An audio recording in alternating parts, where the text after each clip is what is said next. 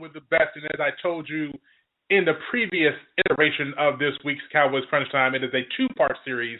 Thank you so much to our guests from part one, Danny Kelly of fieldgoals.com and Ryan Burns of the Football Sickness Podcast, bringing us their insight on, obviously, the coming week. The Seahawks are our opponent. We will focus today on what the Cowboys will be doing to try to end this four-game losing streak against the two-time defending NFC champ, the Seattle Seahawks. We're going to touch base with my man, of course, Cowboys Insider Mike Fisher. My co-host Keith Mullins will be here for his usual segment, and the return of Mr. Joey Ickes to give his insight as we talk all things Cowboys. You will not want to miss this episode, just as you did not want to miss last week's. So why are we still talking about it? Let's get to it right here, right now.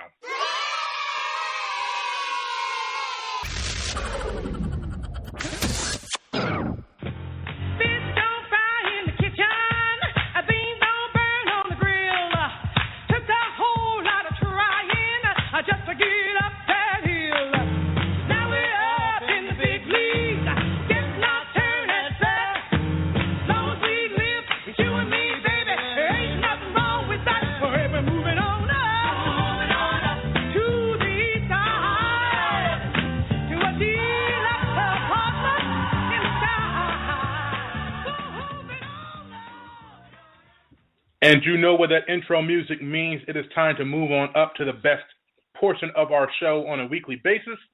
It is time for Hook, Line, and Sinker with the Fish. The one and only Cowboys Insider Mike Fisher joins us now on Crunch Time. How are you doing, sir? Outstanding. Thank you.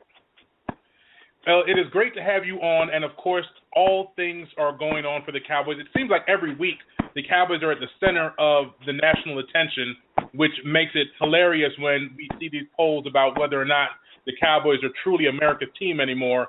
If they weren't, then why do they lead SportsCenter and NFL Network, and they talk about the Cowboys all day long? First and foremost on the agenda, we have to discuss the goings-on in practice and who returns to the practice field today. Give me the scoop. Well, the big one, obviously, is Dez Bryant, and he indicated to me that, you know, if they said you're going to go on a limited basis, that he'd go and go some more, and that's what happened. He entered the day. The idea was let's do this limited and let's see what happens. But you know, Dez is Dez, and the idea that he was going to go halfway through a route or that he was going to skip a turn so, you know, Vince Mayo could take a try. That I don't think that happened. One of the other guys told me that Dez was Dez. So we're going to go with limited, but this is certainly a super trend up towards Dez Bryant playing against Seattle on Sunday.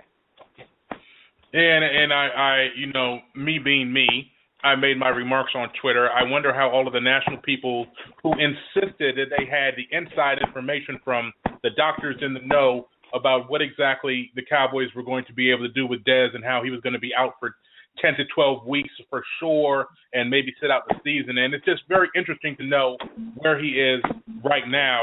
This was 6 weeks yesterday, or Monday, I should say, from when he had the surgery, and he's right on track. He's right on track with what, again, this is why, and you and I get off on these journalism tangents sometimes on the show, and I don't know if the feedback on it is, hey, keep it up, fellas, because it's a unique look at how it works, or hey, let's get back to X and O's. I don't know. You tell me. But sometimes people are just making it up, and I'm not saying that's the case specifically with Greg Hardy went AWOL and Dez Bryant out for the year, and I think in some of those cases people are taking a nugget of information and turning it into a mountain that becomes misinformation. There was nobody in that building. No way anybody in that building ever told a reporter Dez was out 12 weeks. There's no way. So it had to be some doctor's opinion from outside Valley Ranch. I mean, it has to be somebody's medical opinion, unless it was just completely made up. And I don't want to believe that a credible reporter is just making stuff up because his editor is telling him we got to have a Cowboys story today. But it was never going to be 12 weeks, according to everybody involved. Everybody involved, including, of course, Dez Bryant himself. So he is on track. I don't know of any setback or anything like that. We'll monitor this tomorrow, but I would assume that on Thursday it's ramped up a little bit more. And if Dez comes out with a full participation tomorrow on Thursday, I would not be surprised at all. And there it is. And it leaves a lot to the imagination. I was on part one of this week's podcast. I was talking to Danny Kelly, Seahawks guy, and we were talking about, last year how Richard Sherman followed Dez across the field and how he normally doesn't do that. Because I personally think that with the way the Seahawks secondary plays and with the hit-or-miss aspect of the rest of the wide receivers on the roster, I don't think the Cowboys have a chance if Dez doesn't play to be able to do what they did against the porous Giants secondary. And the Giants got 3 interceptions on the Cowboys, and we know the difference in the levels between those two defenses. So I don't believe that this is, Dez saying, I have to come back for this game, but the Cowboys really do need his presence back on the field immediately. Yeah, and Dez tells me that Sunday night in New York, he said, I don't need to be 100%. If I feel right, I'm going to go. But the Cowboys may have gotten lucky and avoided that potential conflict because Jason Garrett said today in regard to the bone scans and the test that all's good. So he didn't say 100%, but he said all's good. So we're going to take that as good enough, and we're going to plow forward here. Now, obviously, Dez isn't the only Cowboys member requiring national attention. The dust-up that happened in the Giants game about Greg Hardy on the sideline, who seemed to, aside from the conflict with special teams coach Rich Bisaccia, it seemed to be of the mold of the Dez Bryant trying to rally his troops. And, he's an angry individual, so it does, appear a certain way to people from afar. But a lot of the audio that we've heard seemed to be more so him pleading for players to get their act together and join him in trying to win this game, which on one hand worries me about the constant state of the rest of the players on the team and their devotion to getting a win at all costs. But it obviously brings to light the national attention on Greg Hardy's personality and the judgments that people make. So I'll let you take the floor since we've discussed Hardy, so often. What was your take about how everything went down? And are some of these people right, or do you think it's much ado about nothing? Yeah, KD, first of all, I would take issue with the suggestion that because one guy's yelling, the other 52 guys don't care as much as the yeller. Whether it's Dez or Witten or Hardy or Tom Brady or Peyton Manning, I don't buy that at all. You could be the most intense, most desirous of winning nonverbal guy out there, and you want it as bad as anybody. Darren Woodson is a great example. We talked a lot about him this Ring of Honor weekend. Darren Woodson didn't say much at all during his career. I mean, at all. He didn't. But he has and still has so much fire inside of him that's what you fed off. I think Greg Hardy and Dez Bryant would be well advised to learn that their teammates can feed off their fire without them yelling. I don't know if Michael Irvin ever learned that lesson. It wasn't always productive to get yelled at by Michael Irvin, even though his intentions were in the right place. So I go all the way back to, was it Dez at Detroit, who's waving his arms and yelling, and because people can't hear him, they assume he's saying terrible things. And then we get the audio of it, and you realize all he's saying is, hey, run this play, that play, and that play. They can't stop us. We're the best. There was nothing negative about it. In Greg Hardy's case, what I'm gathering is that most of what he was yelling is, help me, help you. Let's help each other, help each other. And right. the message is, but, Greg Hardy keeps indicating to me that he doesn't care about this, doesn't care about perception, and I appreciate his position, but perception is reality in this sense, that when you do what Greg Hardy did on the sideline, and humans react the way they do, as wrong as they might be, the organization then has spent a great deal of energy mopping up the poop. And here it is, middle of the week, and we're still talking about it. You and I are still talking about it. And Garrett and Jones and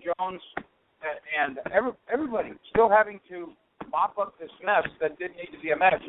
We need to understand better how humans are going to react to our actions, and then continue to try to funnel it in a more positive direction. Having said all that, if Greg Hardy at this point goes in the field with his shoe untied, some national reporter is going to write about how he's irresponsible because his shoelace is untied. He doesn't prepare. Right. There you go. And then he'll either really like or pretend to like embracing the villain's role. Because right now he certainly is doing that. I think he's having some fun with it. But man, it's one like Skip Bayless can embrace a villain's role because he actually is a villain. Skip isn't. He's not playing a bad person on TV. He's a bad person, and I'm not sure. A lot of times, you've got this concept now that Greg Hardy's a bad person. I just think it's more complicated than that. I also think it's more complicated than just say, well, I'll tell you what, 100% Jason Witten's a good person. It's more complicated than that. He's just like you. He's just like me. But TV and the national media and perception and all those things they're unchangeable. What really sucks for Greg Hardy now, that the completely erroneous report. We had this thing buckled down from 11:16 that Thursday morning, all the way to as we speak now. We know every single detail about Greg Hardy being sick, including talking to Greg Hardy about it on Friday, and we reported that here. But a million people know our report. A billion people know somebody else's report. The toothpaste is out of the tube. Now Greg Hardy's gone AWOL on the Cowboys, and there's not a damn thing that anybody can really do to fix that poisoned well conception. Yeah, and that just goes to the reason why we feel the way that, obviously your media, technically I guess I would be considered media as well, even though I don't think of myself in that light. But this is the frustration that so many people have when they have information directly about the team and then national guys get the headlines based on stuff that is a half-truth or a quarter-truth and is spun out of control to generate clicks and ratings. Because for me, there's no way that somebody just came on the information about what happened with Greg Hardy being sick on Thursday to expose it on a Monday or Tuesday. It doesn't make logical sense for it to have blown up the way that it did after the sideline rant. It seemed so obvious that it was just add on. Hey, Greg Hardy had a sideline rant. Let's see what else we can dig up and go crazy over. And there was the fact that he missed work because he was sick. Well, remember, in the same exact fashion, we did it to Dez Bryant on all the police calls to his house. Remember that? Yep. There was one conflict at a Dez Bryant property in all these years, not counting the time that his cousin called the fire department, or not counting another time when somebody had a flat tire. But by the time the NFL Network got hold of it, it added up to 7 incidents. But some of the incidents were, somebody had a flat tire. You're right. It's frustrating, and it's really troubling, and you and I need to get over it. Because until they name you president of ESPN, there's very little we can do about it. We probably just need to cover our teams and write our stories and talk to the people we talk to, and that's the best we get.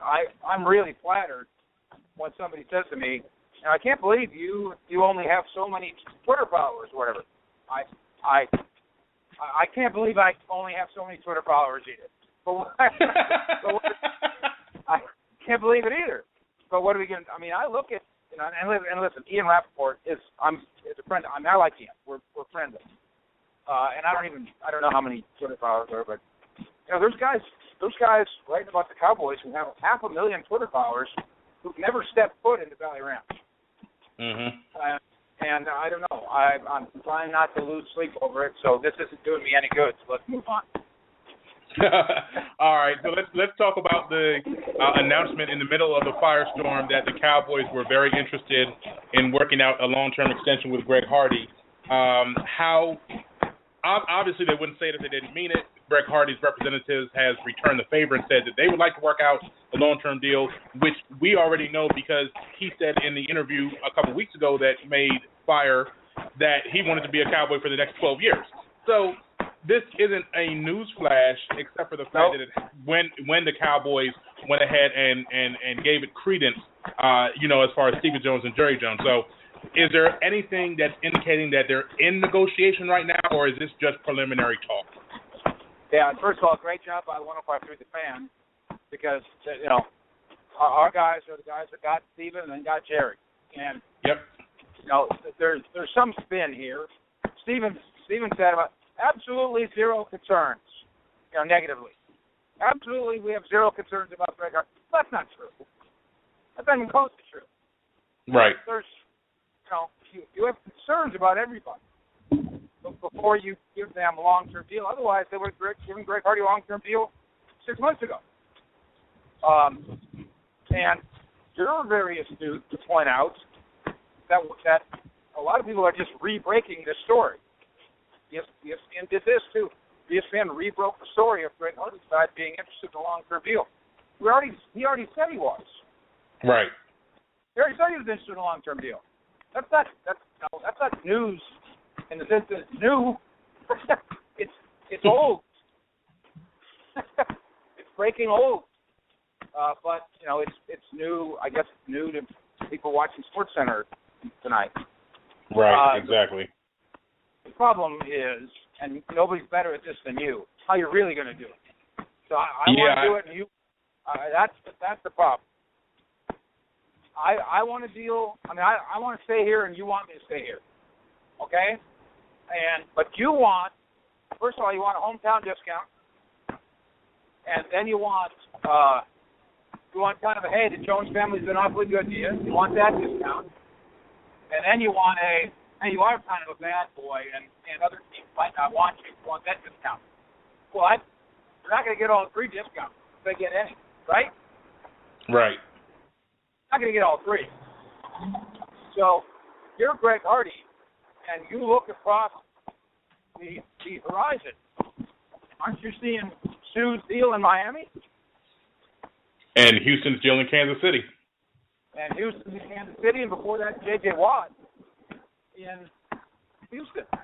Now, somebody can say, "What, are you out of your mind? This guy's no J.J. Watt." Sure. It kind of is. Yeah. Now, somebody else might come back and say, J.J. Watt, J.J. Watt has a polished image and a clean cut, All-American. Well, good for him. Good for him. Because if you had to, how about this? If you had to choose between J.J. Watt at $100 million or Greg Hardy at $100 million, who would you choose? It's a very tough call, so I know that their money should be similar because it's a decision to be made. You're too biased. You're too pro Cowboys. J.J. Watt is an easier pick. Yeah, I mean, I don't have to spend organizational energy cleaning up press conferences. Well, you might if these rumors that are kind of under the surface about J.J. Watt and his supplement routine start to grow any legs over the next year or so. I'd be on the lookout for that. But I'd be on the lookout for something along those lines. But I definitely get your point. At this point in their careers, J.J. Watt is much easier to handle than Greg Hardy. Well, let's try another spin on it. I think it's quite a compliment to Greg Hardy that we're having this conversation, because J.J. Watt is recognized as about the best there is. Well, I think Greg Hardy's in that class. And so I don't see anything that stops Greg Hardy saying, I want 6 years and $100 million. And I don't know that the Cowboys are doing that. Do you? Yeah, I don't know. No, I can't see them doing that. I can see them doing something if there's an amount of incentives put in the situation, as opposed to it being, a lot of the guaranteed money that Watt and Houston and Sue got. But it's going to cost, if they're really interested in working out with him long term, it's going to cost a lot of money. Houston's deal in Kansas City includes $52 million guaranteed. Yep. Okay, well, that's where if I'm Drew Rosenhaus, that's where we start. You have to start there. No, yeah, you're right. You have to. Now maybe the Cowboys get a break because they sincerely believe that Greg Hardy is not a kook, but a bunch of other teams clearly believe either he is, or they believe that their public will think he is, and will therefore not accept Greg Hardy's resume. That's possible. But I'm going to go on record now as saying there's only two teams in the NFL that won't sniff around Greg Hardy: Carolina Panthers, Baltimore Ravens. Every other team will want to get Drew Rosenhaus' phone call and visit on it. And should. Right. And the only reason those two teams won't is because the public likes to call out that they're still digging out from. What's so funny about this behavioral bullshit, our team's more moral than yours, and our team's more.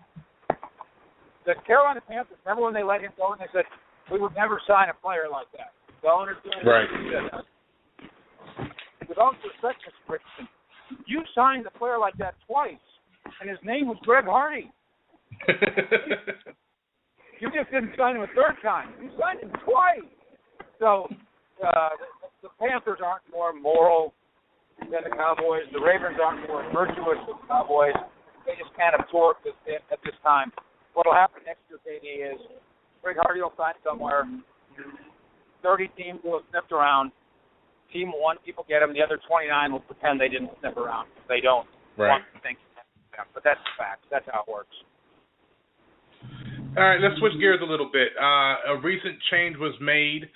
It's been a topic of conversation, and it's funny because all of these storylines that we've been following for much of the season have kind of worked themselves out, and it feels so much like they've reached their conclusion, and now the Cowboys are ready to feel about. Wow, that one killed me. Let me back up a little bit. It seems like a lot of the storylines that we've been chasing all year are finally reaching their conclusion, and the Cowboys have finally gotten to the point where they're gearing up for a stretch run that hopefully will still see them in the playoff race.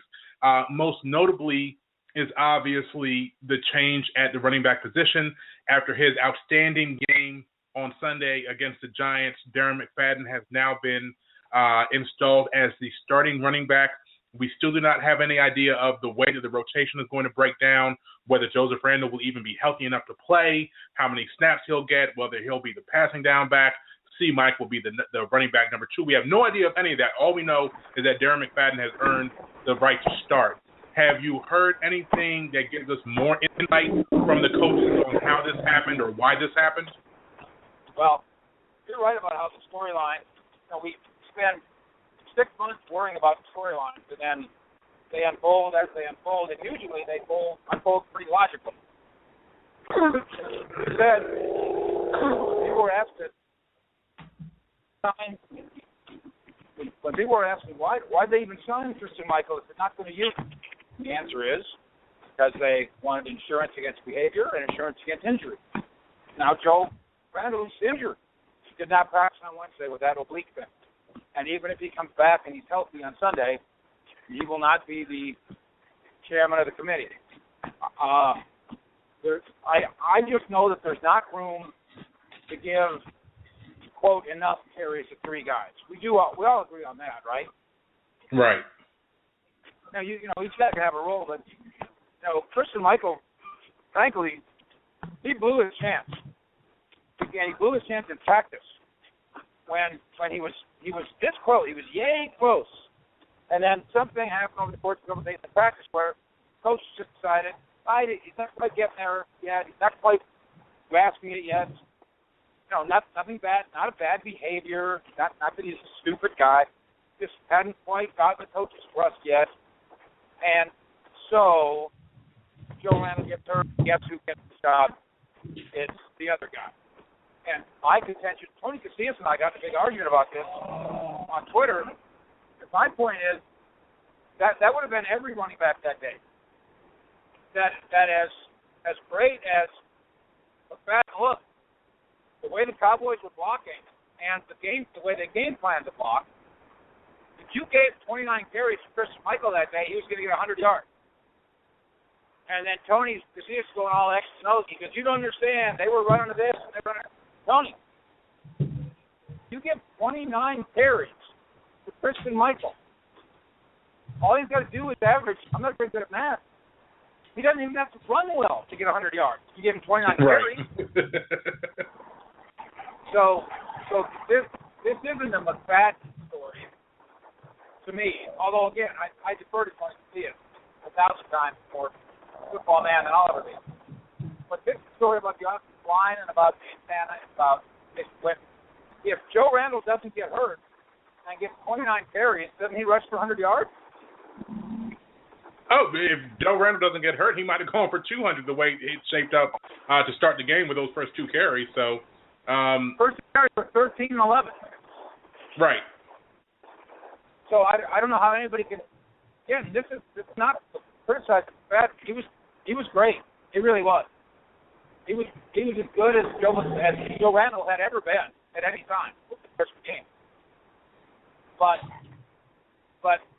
it proves once again that the running game isn't about the running back. It's about the running game. It's about the offensive line. It's about scheme. It's about opponent, and it's about opportunity. Now, I don't know if the Seattle game is going to unfold quite like this. Do you? Nah, it's a much different defense that they're playing against, although the Giants are good against the run.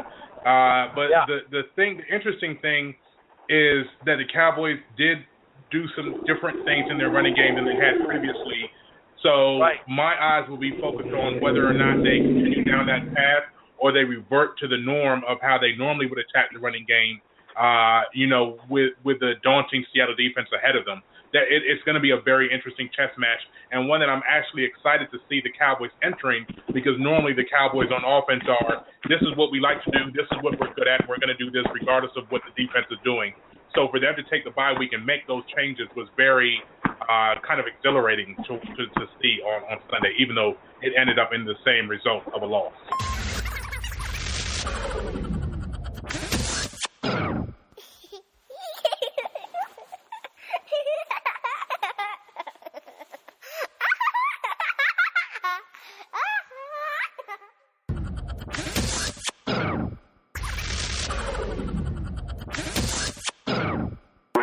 The number you have dialed is not in service at this time.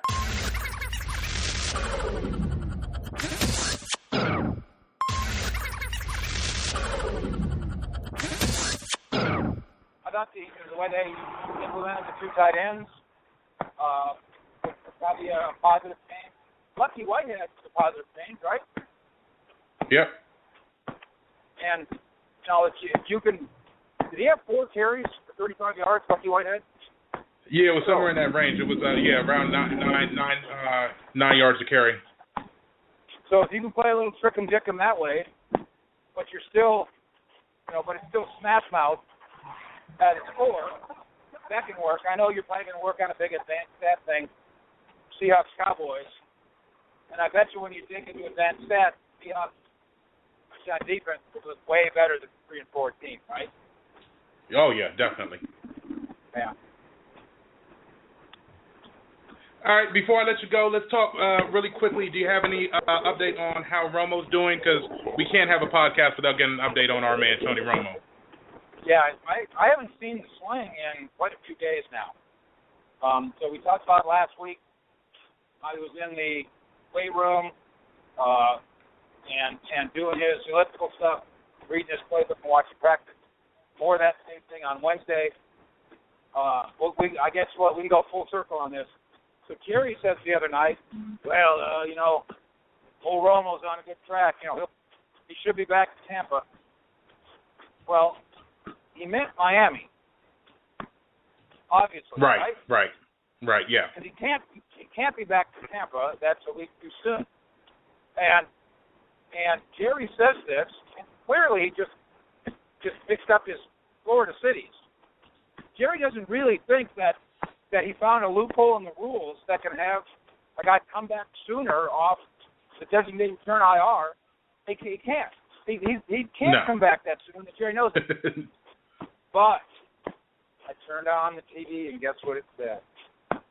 It had a big, making fun of Jerry Jones because he can't keep his city straight. He doesn't know the rules. Here we go. Tony Romo is on a really good track. Practice on November 4th, which is the earliest he can practice, and play on November 22nd at Miami, which is the earliest he can play. And I have a feeling if a couple of dumbasses like you and me know it, that Jerry and Stephen Jones are probably also aware of it. Pretty sure. But as always, if they need some advice, they definitely need to consult with the Fish. my man Fish, thank you so much for joining us here on the Crunch Time, man. And as always, we will talk again next week. All right, buddy. Thank you. All right. Take care.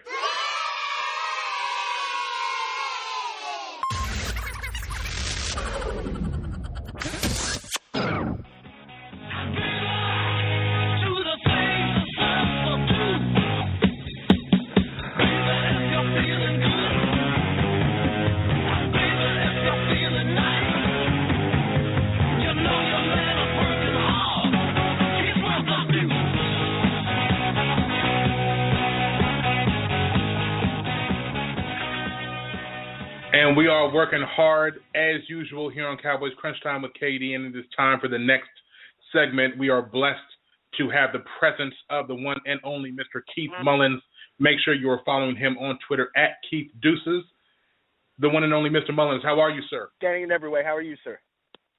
I have absolutely no complaints except for the fact that the Cowboys have now lost 4 in a row, and we have to get the ship righted immediately, or else the season could be. That's a pretty big one.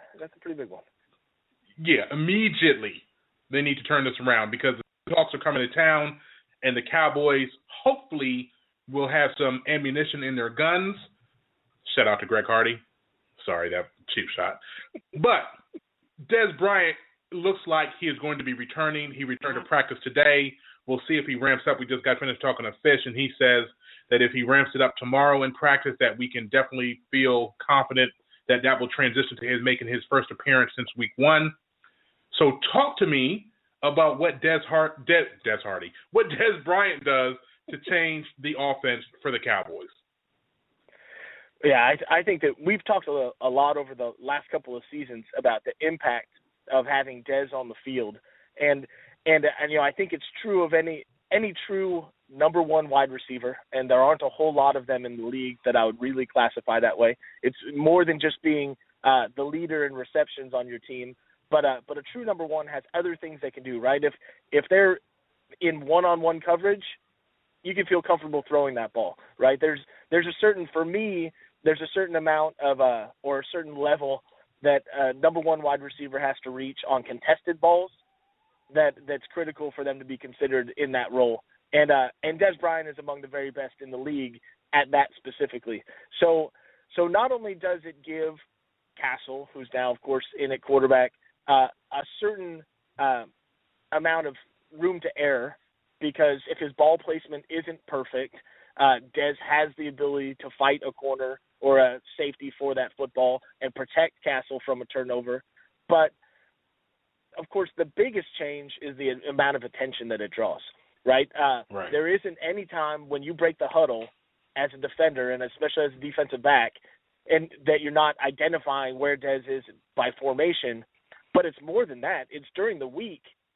We've seen teams implement all sorts of coverages in an effort to deal with Dez Bryant, and he's one of those receivers that no matter how much attention they lavish in his direction, he still gets his. So right. we've seen everything. We've seen everything from in the red zone, a punt gunner type of defense where they put 2 DBs on him trying to press Dez and keep him from getting off the line, to much more standard things, which is a corner on him pressing, a linebacker buzzing underneath to take away the slant, and a safety over the top. But we've seen Dez bracketed with 3 defenders quite a lot over the last couple seasons. And so, that's something that, absent that sort of a threat, this offense has suffered greatly. And it's not just a vertical threat. It's not just spreading people out, but it's literally drawing the eyes of defenders. And so Dez Bryant being on the field makes every completion easier for Matt Castle. Whether he's going to Dez and that giant catch radius or he's going to any of the other receivers, it makes everything Castle does easier. Of course, likewise, it impacts the run game, where all of these defenses that have, teed off the Giants were a little more compliant in terms of playing the Cowboys, and especially with Castle in there, a little more honest than we had seen in Brandon Whedon's 3 previous starts. But these defenses that were not only stacking the box, but were rolling downhill at the snap with impunity, with no fear of getting cut for doing so. I think a lot of that starts to go away, even with Castle under center, because they know that a quick throw, an instant throw to Dez Bryant, can gash you, and so that type of threat is monstrous. Besides the strategic things and the attention, the amount of energy that Dez brings to the huddle is different than what he can bring on the sidelines in warm-ups and a cap, right? So I think it can't be overstated. Last week we saw Dez moving around some. That was encouraging. But when he showed up in pads today and Garrett listed him as a limited participant in the media portion, it didn't look like they were able to keep him out of very many drills. He wasn't extraordinarily limited in what he was doing from what we all saw, the video that was shared by the media that were on hand. Yeah, no, it did not seem like he was limited in any capacity. And, of course, that's a good sign for his chances of playing on Sunday against Seattle. Now, the guy that will be throwing him the ball, that you just brought up his name, Matt Castle, we've gone to great lengths here on the show to discuss the fact that NFL games are basically won by who has the better quarterback, which means that if you have a backup quarterback playing, the chances of you winning are very small. We've seen some evidence contrary to that this year, but all in all, the edict still holds. If you're with a backup quarterback, chances are you're in a negative position at the end of the game. Matt Castle did some great things in the game against the New York Giants. The big play returned to the Cowboys offense.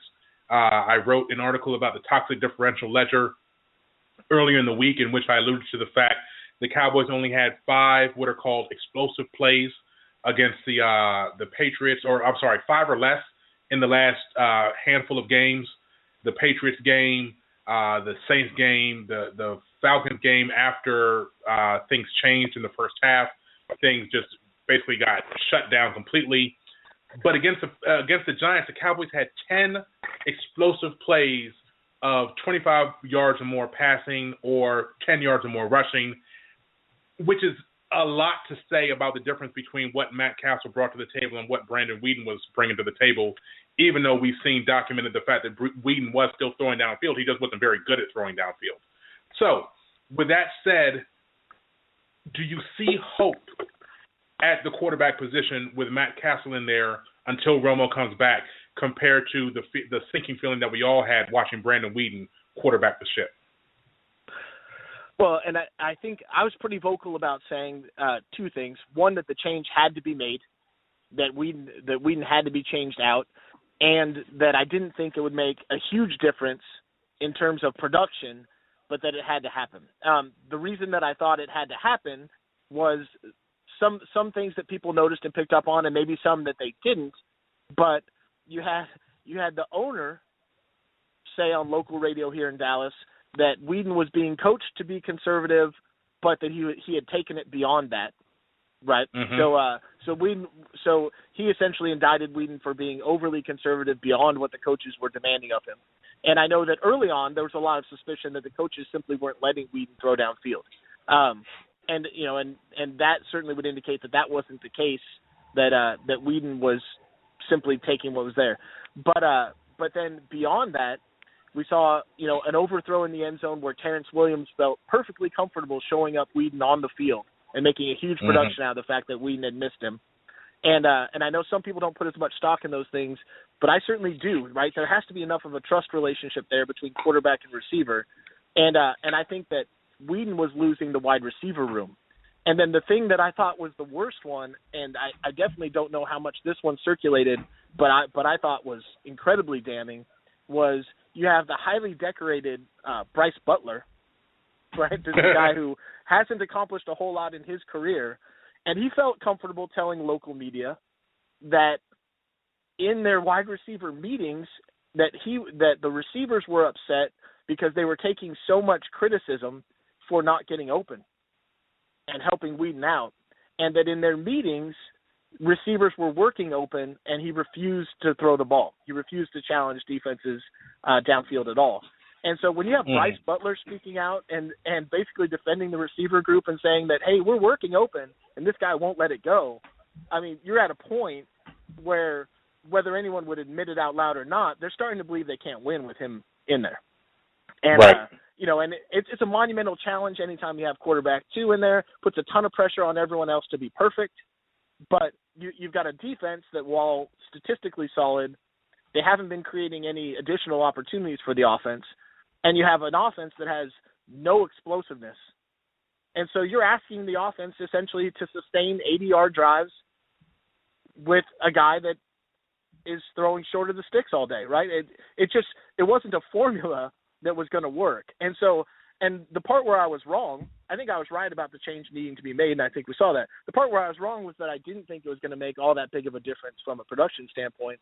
And despite the 3 turnovers, at least one of which that I would put squarely on 83 in terms of, the ball was a little late on the out on the pick 6. Right. But Terrence stopping his feet and not continuing through that route or working back to the quarterback, essentially opened the door and allowed Cromartie to get to it. But aside from the turnovers, I think we saw a huge difference. And as you alluded to with the increase in explosive plays, Castle clearly, whether dictated by staff or just from him sitting and watching the results of the previous weeks, or just in his DNA. But Castle clearly was willing to challenge the defense by throwing, downfield, and we saw the defense respect it, right? The Giants immediately, despite the fact that it was just Matt Castle, the Giants respected that, or at least the unknown, because they seemed to respect it early. But They respected that more than anyone was showing respect for Whedon. And so I thought that the fact that the Giants played them a little bit more honest was what really paved the way for the offensive line and McFadden to decide to have their best and most complete game of the year on the same day, right? I think a lot of that was who was under center, and he won't get a lot of credit for it because they lost the game. He did throw 3 picks, but that change was significant because all of a sudden we saw this running game come untracked. And a lot of that credit is going to go to the fact that there's a new starter and that McFadden should have had these chances. McFadden had his chances, right? Exactly. McFadden wasn't doing anything. He wasn't doing anything running back with his, position. right. He was, that was if there was an open competition, it was open, right? He got touches. He wasn't doing anything with his touches either. But I think the offensive line was dominant on the ground against the Giants' defensive line that has guys that will get in there and stop the run. So I thought that bit of confidence that the offensive line could build there, I think was huge, because this is the same offensive line about to face the same Seattle defensive line that they had success running the ball, huge success running against last year, right? And before we go there, hold on. Before we go there, I want to circle back to a point before we move on to the offensive line. My thinking about Castle taking over and the fact that the Giants weren't able to prepare for seeing how Castle would perform in a Cowboys offensive scheme, I think it bears a lot of weight, and that highlights for me the importance of Dez Bryant returning this week. Because my theory is that when a backup quarterback enters a contest in-game, as an in-game injury replacement, there's no book on him. So teams haven't spent time preparing for him. It's obviously a shift in strategy from everything that they've done to prepare for the normal quarterback. And I think that's the effect that you've seen twice now with Brandon Weeden. He comes in for Tony Romo. He performs admirably. When there's a week to prepare and the opposing team has a chance to study film on Brandon Weeden and actually game plan around him, then things all fall apart. My concern is that this was basically that situation for Matt Castle. And even in that situation, he did have the 3 turnovers when the other team had no film to study. They were able to prepare for him. They knew that he was going to start, but they didn't have any Cowboys film to study and prepare for Matt Castle. So I think the dynamic of bringing Dez back is going to make a world of difference because we know what Seattle's defense is capable of doing. We know what their secondary is capable of doing, even though they are playing Kerry Williams out there for a lot of snaps. But without Dez, I think Seattle would have Matt Castle solved from the moment they get off the bus. With Dez, I think this offense has a realistic shot of being able to do some things against the Seattle defense.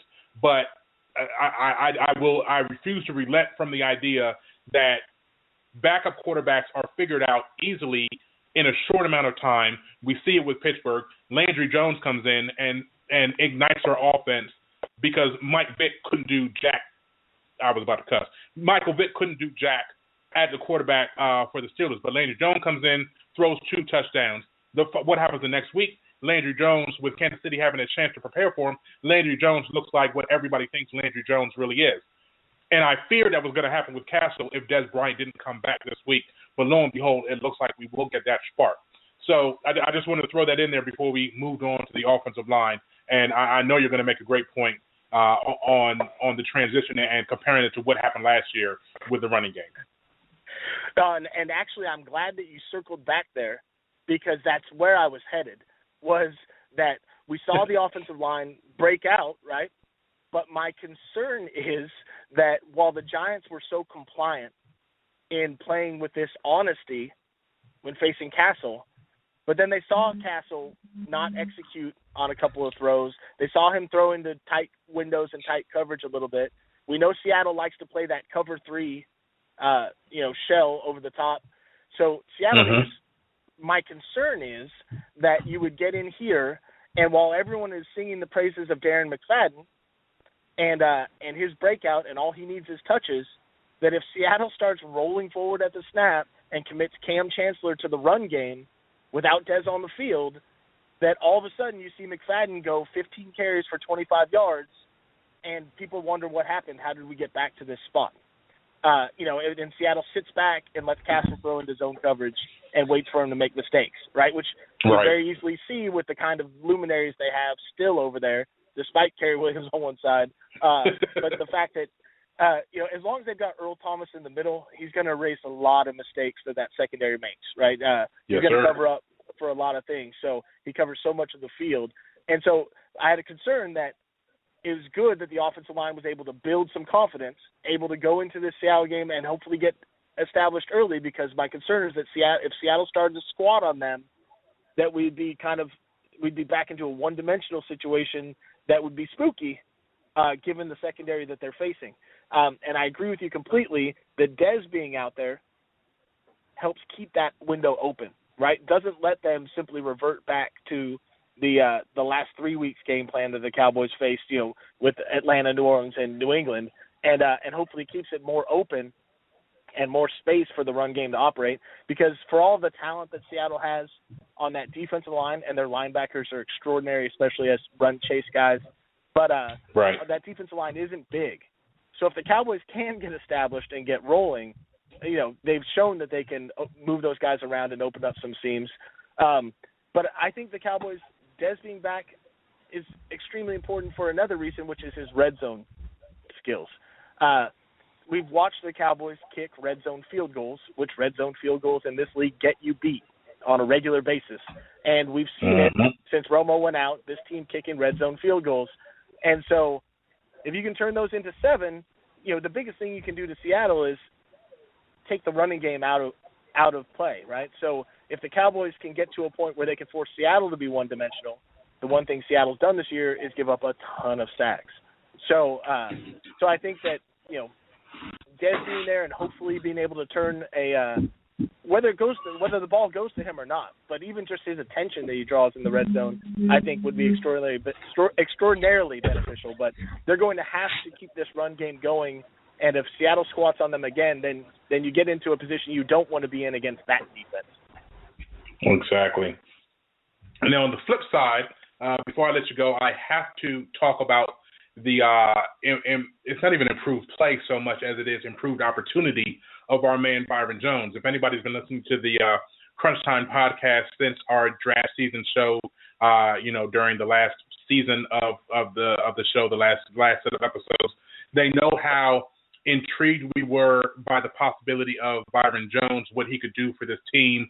We thought he was the best fit out of all of the top corners that were available in the draft, based on risk as well as talent.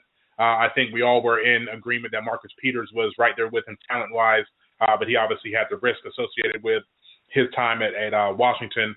But Byron Jones was our guy, and then the Cowboys, lo and behold, selected him with the 27th pick in the draft, and now he's getting the opportunity to shine. He got a lot of snaps against the Giants. We know what he did a couple weeks ago against Rob Gronkowski, and this week he's going to be taking on Jimmy Graham in probably a one-on-one assignment to shadow him all across the field. Talk to me about what you're seeing in Byron Jones and his improvement as he's getting more snaps and more opportunities. Yeah, I think that among the things that we talked about with Byron, and I know people want him to be a full-time safety so bad.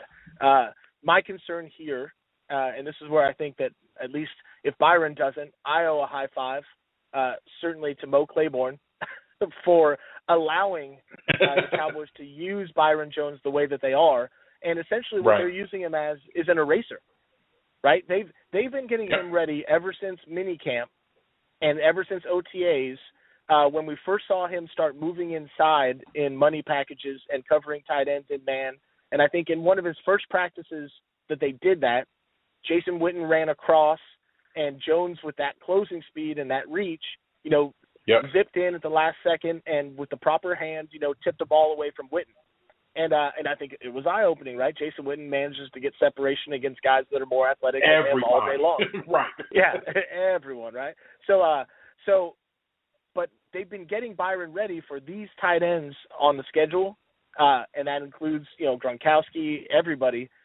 They were going to face a lot of these really athletic tight ends. And so they had a plan that they were going to be able to use him to eliminate those guys by being more athletic than they are, and then having the size to not get bullied or simply get boxed out and some of the other things that tight ends will do to you. And, I thought that he was fantastic against Gronkowski, right? We saw one explosive play from Gronk, and it was a catch, and Byron had trouble getting him on the ground like everyone does. Right. But Byron has tackled, and we're just not seeing catches on him in coverage, right? I mean, he's been outstanding, and so it's at the point where when they're using him in every money package, and he stepped right in when Church got nicked in the Giants game. He stepped right in as the free safety, and immediately played well. And so Garrett talked about it in his presser yesterday that they've thrown quite a few different things at him responsibility-wise. Far more complex to play in the middle of the field and play all of those angles and all of those things than it is to simply put him outside in man and ask him to mirror a receiver, right? So, but Garrett said that they've thrown all those things at him, and no matter what they've asked him to do in game, he's performed to the level that they needed. And I think that's huge for a rookie that at this point he's established enough confidence, in the staff that they're putting him on these guys that are some of the luminaries in the league. And I think you're exactly right. He's going to get Graham one-on-one all day. And they're confident that he's going to take that guy away. And so, I think we would all love to see the big. He came close, right? He had one that off the ground, off the foot, and it was so close, man. This is a defense that that bent a lot last year, and a big part of why they didn't break all the time was they had an inordinate number of turnovers created. It obviously hasn't gone their way this year in terms of the turnovers, but turnovers are extremely difficult to predict, right? It requires the other team to cooperate and make a mistake, either in how they're carrying the ball from a ball security standpoint or in a quarterback putting it somewhere that you could reach it. And then footballs aren't round, right? They bounce funny ways. They do funny things. And so, but what typically happens as the sample size gets bigger, it starts to level out. And gosh, if you're going to go a couple more weeks without your starting quarterback, it would be nice to have a couple of short fields. It would be super to get a defensive score, right? Because they're just in that position. I talked about the amount of pressure that's on every other unit of the team when they aren't able, when they aren't able to be as explosive because they have a backup quarterback, and they haven't been able to overcome little stuff, right? You give up a return touchdown, you can't overcome it because there's no quick 7 to erase that mistake. If the defense breaks down and lets a little-known running back run all over them, for a 70 or 80-yard drive, there's no quick 7 to answer it. So I think that we've got to see this turnover thing reverse. To say that Marinelli coaches it, every defensive coordinator coaches it. They just come when they come, and so I think the Cowboys are still being aggressive about it. We've seen they've had a lot of success where a guy will punch in and get a hand on the tip of the football and then rip it out on the way to the ground. We've seen them still trying those things, but we've seen a knee touch before it gets ripped out, right? We've seen interceptions get dropped. And so they're just not in a position to let any of those opportunities get away right now. So, but I think over the course, we're still in the first half here, and so I think that as we turn into the second end of the season, it'll start to balance out. They'll start coming, and this increased pass rush only helps that. That makes quarterbacks be a little less precise with where they put it. Russ already, he doesn't throw a lot of interceptions, but he's a little imprecise with where he puts it at times. And then, as I mentioned before, Seattle is doing a terrible job pass blocking, in part, I think, because they thought it was wise to trade a stud center for a tight end. But, hey, that was their choice. But it certainly, this looks like a game where the Cowboys pass rush should have some success. I know that DeMarcus Lawrence sat out today. Hopefully he'll be ready to go. Looking to see him get some production with Hardy on the other side, and I think that Randy Gregory said today that he only got 8 snaps in New York, and that he expects to get 10 to 15. So they're certainly still treating Gregory as a nickel and dime rusher only, which I think is still wise given his stature and coming off the injury, having a big impact on that as well. But yeah, definitely. Looking forward to seeing the defense turn one around this week. I think if they can turn them over with some of the things they've already been doing, then they've got a chance to get away while Seattle's down a little bit. So I know that Lynch is now back, but again, the running game, as we've seen with the Cowboys, right? You had a highly touted offensive line, highly effective running game, and we've seen that if teams are dedicated to taking it away, they can. But nothing takes it away like the score and the game situation and the down and distance. So it'll be interesting to see if the Cowboys can play enough situational football to keep Seattle out of their comfort zone where they can just hammer at you with Lynch all day. And that'll be where our eyes are going to be trained come this Sunday afternoon, 3:30 p.m. Central Time, 4:30 Eastern Time, when the Cowboys once again are in the eye of the national storm as they take on the Seattle Seahawks. My man Keith, thank you as usual for your tremendous co-hosting abilities here on Crunch Time, man. The show's never the same without you on, so we're going to have to talk again next week as we hopefully are celebrating the end of this lengthy losing streak that the Cowboys are on with a victory over the Seahawks. We will have to talk again soon, my man.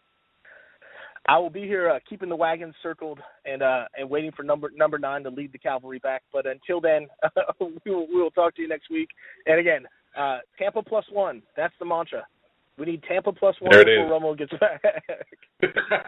And I don't care if it's this week or next week against Philly. It's got to be one of them.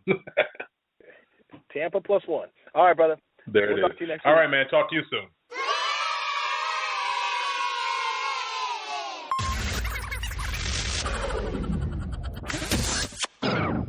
And it's that time of all times. Of course, we are now joined by the one and only Mr. Joey Ickes here on Cowboys Crunch Time. Mr. Ickes, how goes it, sir? It goes very well, my friend. Hoping we can get us a Cowboys win pretty soon because I'm tired of losing. This is getting very draining, losing on a regular basis. We're not built for this anymore. We gave up on losing streaks. We gave up on losing streaks a couple of years ago, and we aren't supposed to be going through this. But alas, the injuries have gotten us, and the Cowboys have now lost 4 games in a row. But in this most recent loss, there was a lot of hope spinning forward, and obviously me and you have talked about this relentlessly, the differences between how Joseph Randle and Darren McFadden fit in the Cowboys zone blocking scheme, and lo and behold, on Sunday, Darren McFadden took over for an injured Joseph Randle and went ham to the tune of 29 rushes, 152 yards. Talk to me. Obviously, all the McFadden reporters are ecstatic, and I told you so, and all of that kind of stuff. So talk to me about what you've seen in analyzing the game. Okay, well, first of all, I think it's very important for me as someone who was very not anti-Darren McFadden, but anti his fit in this organization, in this team. It's very important for me to, first of all, acknowledge that Darren McFadden looked very good on Sunday against the Giants in the run game. The next most important thing for me to state is that an immense and almost unquantifiable amount of credit in this situation needs to go to Scott Linehan and the way that he called this game, because it seems as though he took a page out of Rod Marinelli's book from the New England game and went counter to their identity in almost every way you could imagine. We saw the very first play of the game. What do the Cowboys always run on the first play of the game? Outside zone right or outside zone left, and away you go. This game fakes outside zone, little throwback to Jason Witten, goes out and gets them, I think, 12 yards on the first play of the game, and now you're ready to roll. They come back with the Lucky Whitehead jet sweep, which they never do, and then they run a sweep with pulling linemen out in front of Joseph Randle on the third play and gets another 13 yards, and all of a sudden we moved almost 50 yards in 3 plays. None of the 3 have been a core part of their first down strategy for the entire 6 games of the season so far. So in that first 3 plays, it's an illustration of Scott Linehan went into this game with the intentionality of being opposite of the team's offensive identity for the 6 games leading into it. Now to get to Darren McFadden, the conversation that you had so many times, that I had so many times, that our guy Jordan Ross had so many times was framed by the fact that this team is an outside zone run team primarily. It's what they were primarily last year. It's what they've been with an overwhelming majority for the first 6 games this year. And in that frame, in that scheme, Darren McFadden is not a good fit. Darren McFadden has the ability to be a good running back. I don't think anybody ever debated that.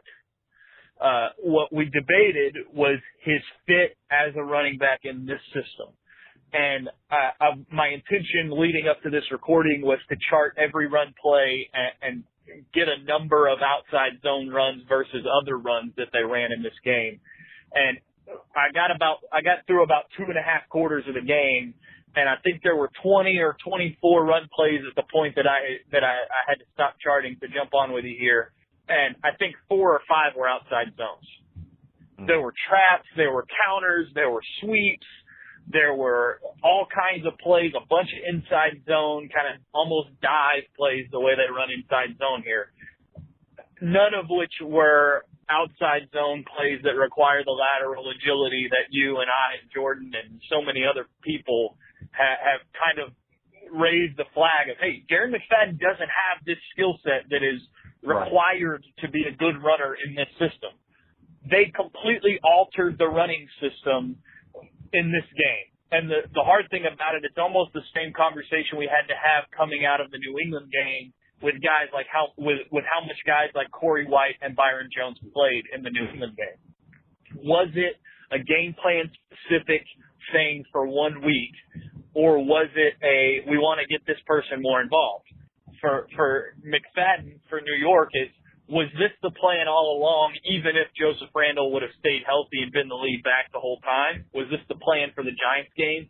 Or was this Scott Linehan saying, okay, this is the guy that I've got to ride for the rest of this game. These are the types of runs that I'm going to call in order to put him in position to succeed.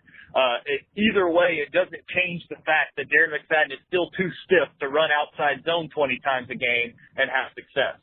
But it does change the fact that if this team is going to start pulling linemen and running tight ends across the formation and all these things that they did against New York, if that's the new running style of the Dallas Cowboys, plug Darren McFadden in there and let's go. And I've said that all along, that I was fine with Darren McFadden if you wanted to pull linemen all over the place. So if that's what they're going to do, they've got a chance to be successful with McFadden as long as his however many year old body at running back can stay healthy. Well, I think it's such an interesting situation and a lesson learned, because we didn't just come up with this idea that what needs to be a perfect fit for the Cowboys offense as far as running style. Because under Jason Garrett, we know the Cowboys rarely stray from what they think is their tried, true, tested game plan and approach to winning football. They know what they know, they do what they do, and they use that to attack, and they don't care who knows how they're going to be attacking. They're just going to do it. So for them to make this transition and go away from the ZBS-centered run style that, as you said, they used last year, they've used to a ridiculous amount this year, for them to change from that over the bye week is earth-shattering in the fact that we don't normally see a bunch of creativity or on-the-fly changes from this Cowboys offense. So I am so intrigued by how they're going to approach this Seattle game, who obviously they run their own ZBS scheme. They're used to seeing it. But the Cowboys offensive line, and I guess we're transitioning to the next topic, they've been injured. Fish and I have talked about it for the last month. We did not think that Zach Martin was fully over his stinger. We did not think that Doug Freed was over his foot. And obviously Ron Leary had his issues while he was replaced by Lyle Collins. With the OL coming back, Hannah coming back, Jason Witten having time to recover from his sprained ankles and sprained knee, it looked like the blocking was on such a different level from how they were early in the season. And all in all, I'm thinking that this might be even a better iteration if they can continue this moving forward than what they were in 2014, because now their pass blocking is on par with the run blocking that they gave in this game against the Giants. So what are you seeing? Obviously, you described the types of running plays the Cowboys were running, but give me your evaluation of how the O-line looked and where you think they could be going from here. Well, I mean, I think you frame it very well. It seems as though with the insertion of Lyle Collins and maybe the bye week helping the guys on the right side, this offensive line is healthy and kind of ready to roll into what we think that what we thought all along that they could have been, what we still think they can be. I think you have to just say, holy cow, Lyle Collins is going to be really freaking good. I think you have to make that statement early. Just the demeanor that he plays with, the attitude he plays with, the way he finishes plays, the strength that he displays on some of these plays. I tweeted a short little video of the third down play in the red zone where Castle had to kind of throw the ball hot to Witten off his left side because of a blitz. And on that play, it's hard to tell because we don't know the protection call. It almost looks like Collins kind of makes a mental error and doesn't account for the blitzer in the A-gap right away at the snap. So he goes to his left to help Tyron Smith with the defensive tackle there, and then as the linebacker comes through, he turns his body and reaches, and just with nothing but his hands, just puts his hands on the guy, and he basically punches, when you talk about offensive line terminology, uses his punch and knocks the guy about 3 yards off of his path and straight onto the ground. Like just his body turns around, arms go out, knocks the guy completely over, completely off the path he was trying to run. It was an awesome sight to see. And that's the kind of guy that you have now at left guard. And Ron Leary was a very good player here for 3 years, but I think it's safe to say at this point he's been upgraded. he's going to go somewhere and he's going to start next year. He's going to make good money and he's going to be a good player for who knows for however long his body will hold up for him. But until Lyle Collins either regresses massively or is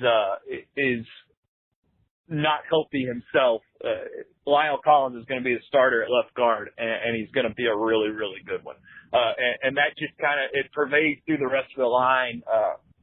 They played incredibly well, I think is just the easy way to say it. And people will talk a lot about, well, the offense was able to make more big plays, so it opened it up.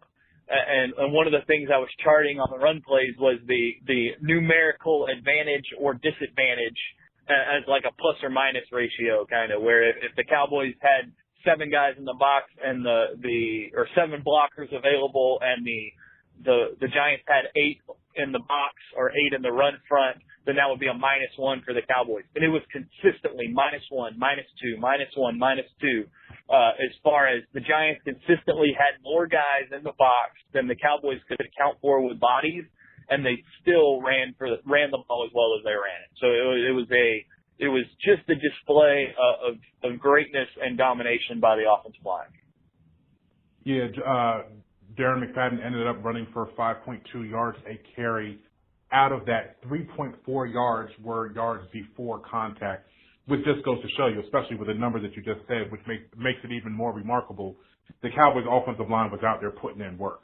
If you're getting 3.4 yards, now I'm not taking anything away from McFadden, because being quick to the holes has a lot to do with how many yards you get before contact when there are holes there for you.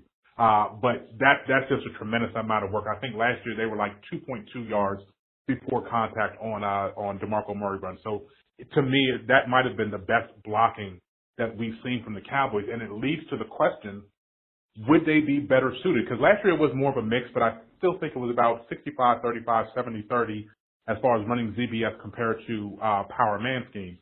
Maybe this team is better suited with this personnel to be a complete hybrid or even leaning towards power man. And that's not something that I ever imagined myself considering, much less saying out loud. Yeah, I mean, the thing that they have that works to their advantage from an offensive line standpoint is they have athletic players on the offensive line, but they're not undersized athletic players. So typically a zone blocking team will feature very athletic, but oftentimes undersized offensive linemen. And that's the reason a lot of times why you run the zone blocking scheme, you're not trying to drive people off the ball. You're trying to move them laterally and pick your gaps as a runner. And if they don't, but the Cowboys have adequately sized players who happen to have the athletic ability to execute a zone blocking scheme.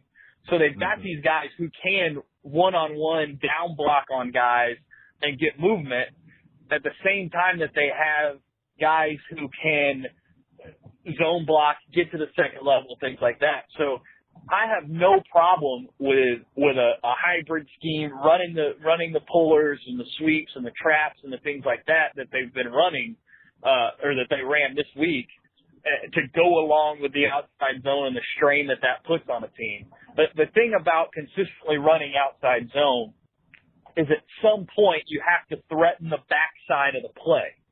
And that's something that they really hadn't done, because again, we talked about you're constantly at a disadvantage numerically from because of the fact that you have a quarterback and a running back that aren't blocking. So the defense can always put you in a numerical disadvantage. The way you have to handle that is you have to, and I'm doing air quotes just like you like to do on the radio, you have to block the extra guy using some sort of threat to the backside. So you leave the last guy on the line of scrimmage to the backside unblocked, and then it's his responsibility or it's your quarterback's usually responsibility to keep that guy from accelerating down into the screen or down into the play and squeezing the gap that the runner would normally run through. So without the threat of the bootleg that they haven't had, without running some sort of ghost motion, which they used to do with Dwayne Harris pretty often, or without running a split zone where you run a tight end across to actually physically block that guy, you can't keep that guy from stopping the cutback. And you kind of heard Brian Broddick talk about Joseph Randle being cutback guy. He turned into cutback guy. And there's a reason, and that's because the play is partially designed to do that. That's one of the main reasons play. And it's probably the most often called for read in the play, if that makes sense. And Joseph Randle was executing it appropriately most of the time. But the problem was the backside guys had no threat of they had no reason to respect the backside, so they were constantly crashing down and tackling Joseph Randle for a 2-yard gain, as opposed to holding that guy in place for a split second and letting Randle hit that hole and turn it into a 6, 7, 8, 15-yard gain, like we've seen him be able to do when the holes are there. So if they're not going to use the bootlegs and the ghost motions and that sort of stuff, if they're not going to do that in concurrence with their outside zone, then they got to be able to run the ball in a different way, or else they will rarely break the kind of runs that they want to be able to break. So I'm perfectly okay with the hybrid mix type scheme if that's the way that they want to go. If they went into the bye week and said, okay, we've got to deviate from our identity here and become this type of team in order to get that physical identity downhill running type style that we want to be, we're going to have to change the runs that we call to get there. I'm all for it. Yeah, like I said, it's going to be very interesting to see how they approach this Seattle game and this tremendous defense that the Seahawks present and the challenges that go along with that. Before I let you go, I have to touch base with you on your opinions on the thing that everybody nationally wants to talk about. Obviously, Greg Hardy is always in the news. When the Cowboys signed him, you did, I believe, the best job of any writer that covers the Cowboys in going into detail and finding out all of the facts of the circumstances of the case, the original case in front of the judge, the jury trial, et cetera, and laid out the foundation for how I approach the situation and how I try to inform other people. So I have to get your opinion on what's going on with Hardy, and for me, the over-exaggeration of the importance of what happened on the sideline. So just really quickly, give me your take on the situation. How much do you think that there is a issue that might eventually come to a head, or how much do you think this is just sort of overblown media Cowboys clickbait? Okay, well, first of all, before we get into it, the last thing I want to be known as, I wrote the article, I collected the facts because personally I wanted to gain the insight into what really happened. Exactly. Second of all, I wanted other people to have insight into what really happened, or to the information that has been gathered, and allow anybody to make their own decision about what did or did not happen that night in May of 2014 in that apartment. And the month afterwards. And so my goal was not to be Greg Hardy's advocate, a Greg Hardy defender. Right. I have two daughters. I have a sister. I have 2 sister-in-laws. All of these things. In no way at all am I downplaying the idea of domestic violence at all. So let me put that out there first, just like I did at the very beginning of the article. So we'll say it that way. Now we get to the clipboard and yelling at Rich Versace and all that kind of stuff. Who cares? I mean, it's to me, it's a very similar situation to what we saw a couple of years ago. You see Dez Bryant go crazy on the sideline in Detroit, and what are the narratives? It's, this guy's a diva, he's a prima donna, look at him throwing fits on the sideline, he's just another receiver who doesn't get it. And then the audio comes out. And how quick did those narratives change? It went from that to, holy cow, look at this guy being a leader. He's young. He's passionate. He's getting after it. He's the kind of guy that they want to have on their team. And that's not that far from the case with Greg Hardy to me. Again, I have my own opinions about what took place in the apartment in Charlotte. And so that frames my view of the player in that I've had people in my Twitter mentions call him pure evil, call him a savage, call him all of these sorts of things that are opinions that I don't happen to share. I don't know the guy at all, never met him, but I understand the circumstances that surrounding the situation. So I don't believe that he is any of those things. The people who have spent the last 7 or 8 months around him since he was signed with the Cowboys don't believe those things. The people who speak to him on a regular basis don't believe those things, that he is those things. They believe that he is a good guy who was in a bad situation. Whether he did what he was accused of or not is up for any person at all to interpret, because again, he was never formally convicted by a trial at a jury of his peers, which is called for by the Constitution of the United States. So we could get into that. But ultimately, it doesn't matter if he gets upset on the sideline. I'll go back to Brian Broaddus on the Cowboys website. He talks about standing on the sideline for 13 years as a member of NFL organizations. And he said that the general public would be absolutely shocked and appalled at the things that go on and the things that are said between trainers and coaches and players and trainers and coaches and players and players within themselves in the emotional state and the pressure-packed environment that is an NFL game. And he got in the huddle trying to encourage his teammates to go make a play to help him, because he's making plays and he's asking for help. He's encouraging guys to help. And Rich Bisaccia, whose team just gave up a gigantic kick return to give the lead back to the Giants, is probably not in a state of mind to deal with something like that. Probably wasn't the best time for it to happen. The argument occurs. He slaps the clipboard out. Dez Bryant gets involved, kind of pulls him away. They have the conversation, so on and so forth. It doesn't matter. But as you said, it's the Cowboys.